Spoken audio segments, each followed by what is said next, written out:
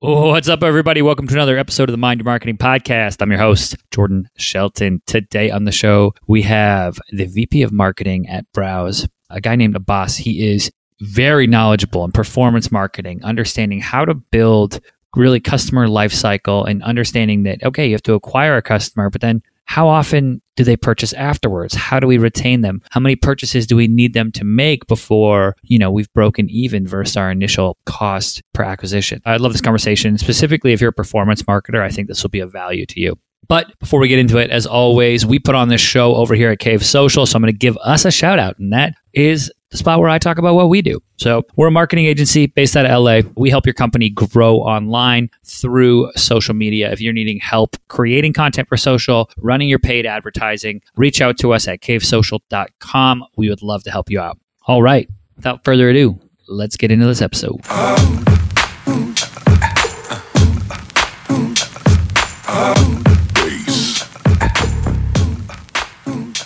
What's going on, everybody? Welcome to another episode of the show. Today, I'm sitting with Abbas from Toronto, Ontario, Canada, a place that's near and dear to my heart. He is the VP of Marketing at Browse. Abbas, how you doing? Doing quite well. How are you doing, Jordan? I'm doing awesome. It's a good day. I'm glad we get to connect. I'm excited we had a good conversation before we hit record, and I want to get into all things performance marketing. But before we do that, I want to pass the microphone to you. Hear your story. How did you find yourself into this world of marketing and the world of startup marketing?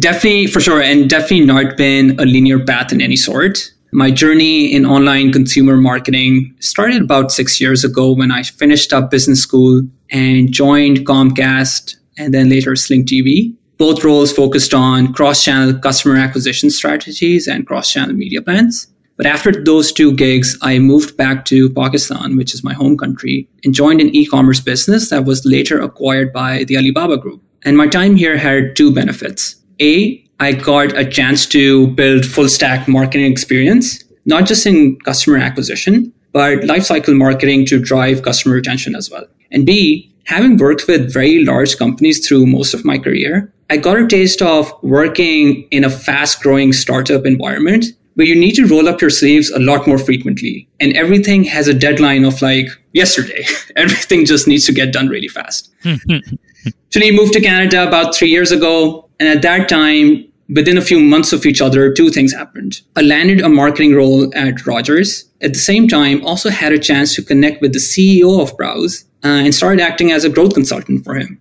Later, over the course of the year, Browse moved into conversations with venture funding and raised a Series A round just over a year ago. And at that point, the CEO invited me to come on board full-time, help spearhead the marketing team. And here I am, very fortunate to work with a talented team that inspires me every day. I love it. It's interesting to hear the experience, right? And you're in a startup, you get acquired by Alibaba Group. Was that just like putting rocket fuel into the company? Or into like, was it now like, oh, we're big time now? Was that kind of the feeling?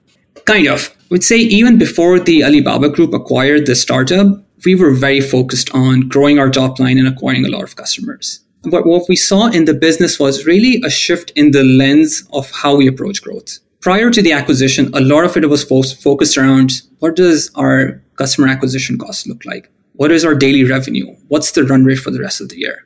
When Alibaba Group acquired us, the conversation started to shift a lot around customer retention. How much engagement are we driving with our existing customers? How many of our monthly active users are also daily active users? And what does the repeat rate and the repurchase rate of the business looks like? And it's such an important conversation and lens to look at because in order to run a successful business and a successful marketing program, you have to stitch the two sides of the coin or two sides of the story together, which is the unit economics of your acquisition, but also the lifetime value or the repeat rates of the business you're driving.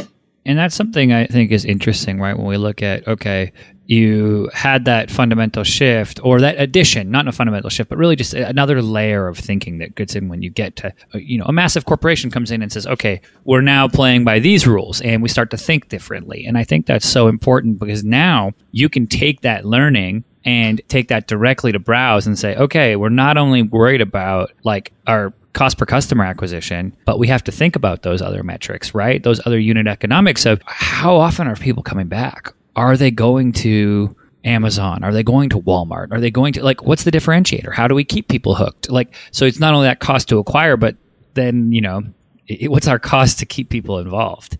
Definitely, yeah, that's interesting to think about, right? And I'm sure everyone listening to this is going like, oh, like, they've only thought about that first part of like, we spent this much, we got this many customers, but not thinking about that additional layer. So I want to talk to you about that. What do you do from a performance marketing side of things? Or I guess before we do this, let's set the table a little bit here. What is Browse? I'm glad you really asked that, because I always try to look for opportunities to tell the story of what the company is up to. Browse is a venture-backed e-commerce startup, as you mentioned, based right here in Toronto, Ontario, Canada. And we play in a variety of categories ranging from home and kitchen to toys, DIY, small electronics. The company was founded with the intent of providing quality goods at prices much lower than traditional retail. When you think about traditional retail channels, there's so many players in between the factory that manufactures the item and the customer buying that same item. And not only is every middleman adding their own markup, but you also attach a brand premium as soon as there's a label on top of the product. And we strip all of that away by connecting the consumer directly with the factories overseas that are manufacturing the items they're buying anyway. So there's no middleman markup and no brand premiums. And there are other established companies that run a similar model of what we call cross-border shopping. But they're built on more open or, let's say, more loosely controlled marketplace models. These models, they're great for growing your assortment really quickly, but you also have to recognize that every seller is not the same, which is where you come across inconsistencies in either your shipping times or your product quality. And that's how we differentiate ourselves and craft our value proposition. To protect our customer experience, Browse will screen every seller we work with. We will screen every item before it gets listed on our platform. And despite all of that, if anything slips through the crack and you're not satisfied with your purchase, we will make it right ourselves, unlike other marketplaces, which may typically redirect your concerns towards the seller. Okay, that makes sense. So, and cutting out all of that middleman, but still having the assurance of working with the brand, that brand being now Browse, to say, we're going to go and get you a blender, right? And the blender that's made at the same factory where every company that's at Home Depot gets their blenders made, but we're just going to make it, and we're going to get that same blender, and it's going to come without a label at a cheaper price, but you're still going to have that product quality. But it's not, like you said, compared to other marketplaces, there's not the absence of insurance, which a lot of times those places have. When you buy any products direct from a manufacturer, or anyone who's started an e-com business shipping things from overseas has learned probably the hard way. So it's nice to have that assurance. Okay, so that sets the table.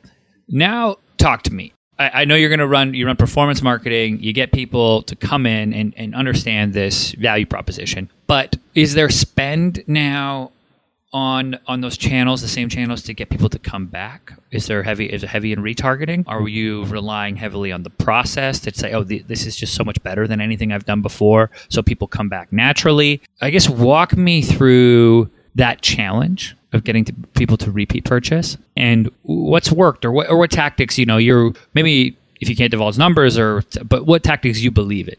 That's a good question. When we think of getting people to come back, ideally, you want to build your business in a way that people are coming back organically. And that happens when you're creating a platform experience that has internal triggers and external triggers. The internal trigger is this understanding what the value proposition is for the business, in this case, Browse. And the next time a customer wants to think about something to buy other than a blender, they know, you know what, I can go to Browse because I got something for cheap. I liked my customer experience, so I'm going to go back and purchase something else as well. But then marketing comes in and facilitates some of those external triggers as well, which in our case can be a combination of leveraging email marketing really well, or if you are an app user, using push notifications really well. But obviously balancing how careful you are that you are providing your communications from marketing in a way that engages with the customer and is not necessarily intrusive. The way we like to think about is performance marketing from a paid media perspective, for example, can help with the acquisition. So that feeds everything that goes into your retention marketing flows. Then you have your CRM tool that kind of takes over that customer and manages the experience for the next coming months. We will take you through the onboarding process as a new customer, which involves a lot of education and brand building, reinforcing the proposition of the brand, highlighting what are the other things they could buy on the platform.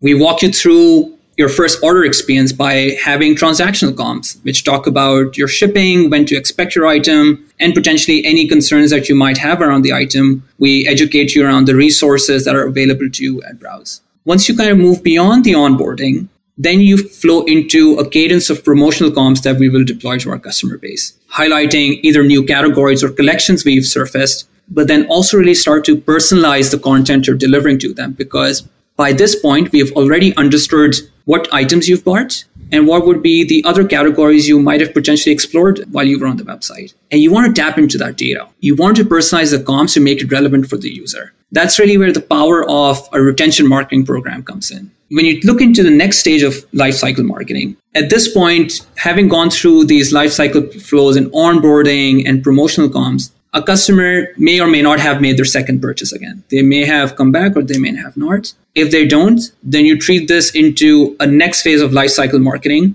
which triggers into how do we incentivize customers to move towards their second purchase? And you have to develop your hypotheses for it.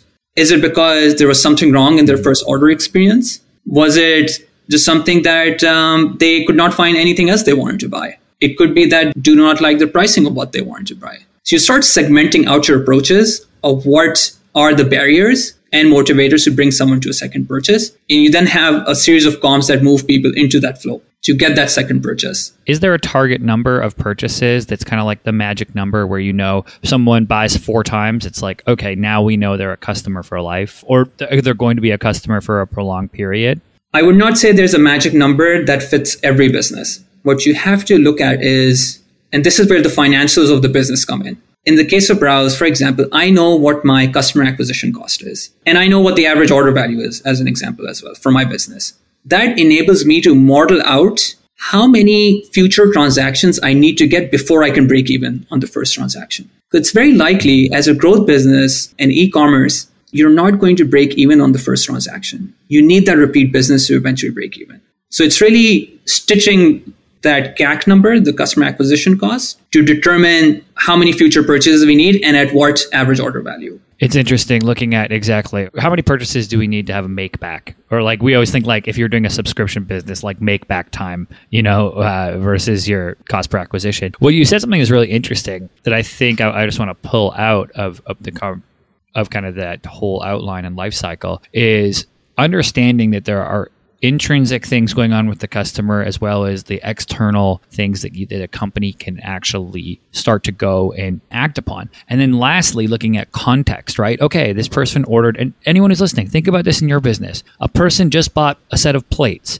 Then they bought a set of forks and knives. Maybe they want cups. Maybe, that seems so simple, but there are everyone who's listening to this has that in their own business, right? What are those signals that you can look from? Not noise, but signals that you can dive into that'll say, okay, this is context that's personalized that will help this consumer. This is going to help them have a better kitchen. And if we think about that from that, how they're enhancing their lives, now we're tapping into kind of their intrinsic motivation, but using some external factors, some data to really push that forward. So I love that. I love that mix, that it's really all tied together. Something you also said was looking at those signals to tap and power your marketing programs. One of the things that we also focus on a lot is the solutions that we're building today for retention also have to be scalable. And when you think about customer retention and the touch point that a customer has with the business, they're everywhere. They could be interacting with something on your website, on your app. They might have spoken about something to your support channels or your customer support that is valuable information that can help tailor the experience better for them. They might have commented something on social media. There's a plethora of information that is available that a business may want to tap into. And that's where it really becomes important to develop the architecture and the foundation of your retention marketing program, which often comes through customer data platforms. We use a platform called Segment, which helps unify all of these data points into a central repository. And that becomes the engine that powers all of the personalization that you want to leverage in your retention marketing tactics. Because you want to be able to automate as much of this as you can so that you're building a scalable solution for not just the next 100,000 customers, but for the next 1 million customers as well. It's interesting, right? That scaling personalized experiences.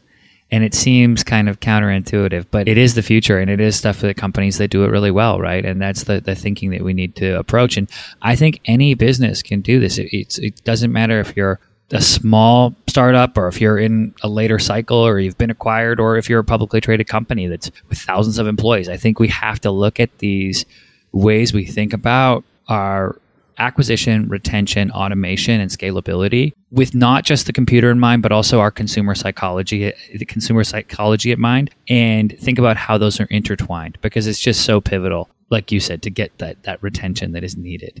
Abbas, before I let you go, let people know where they can find out more about Browse and connect with you online. Browse.com is where you can definitely get more information about the company. You'll find a nice little story about the background of Browse and the CEO of the company as well.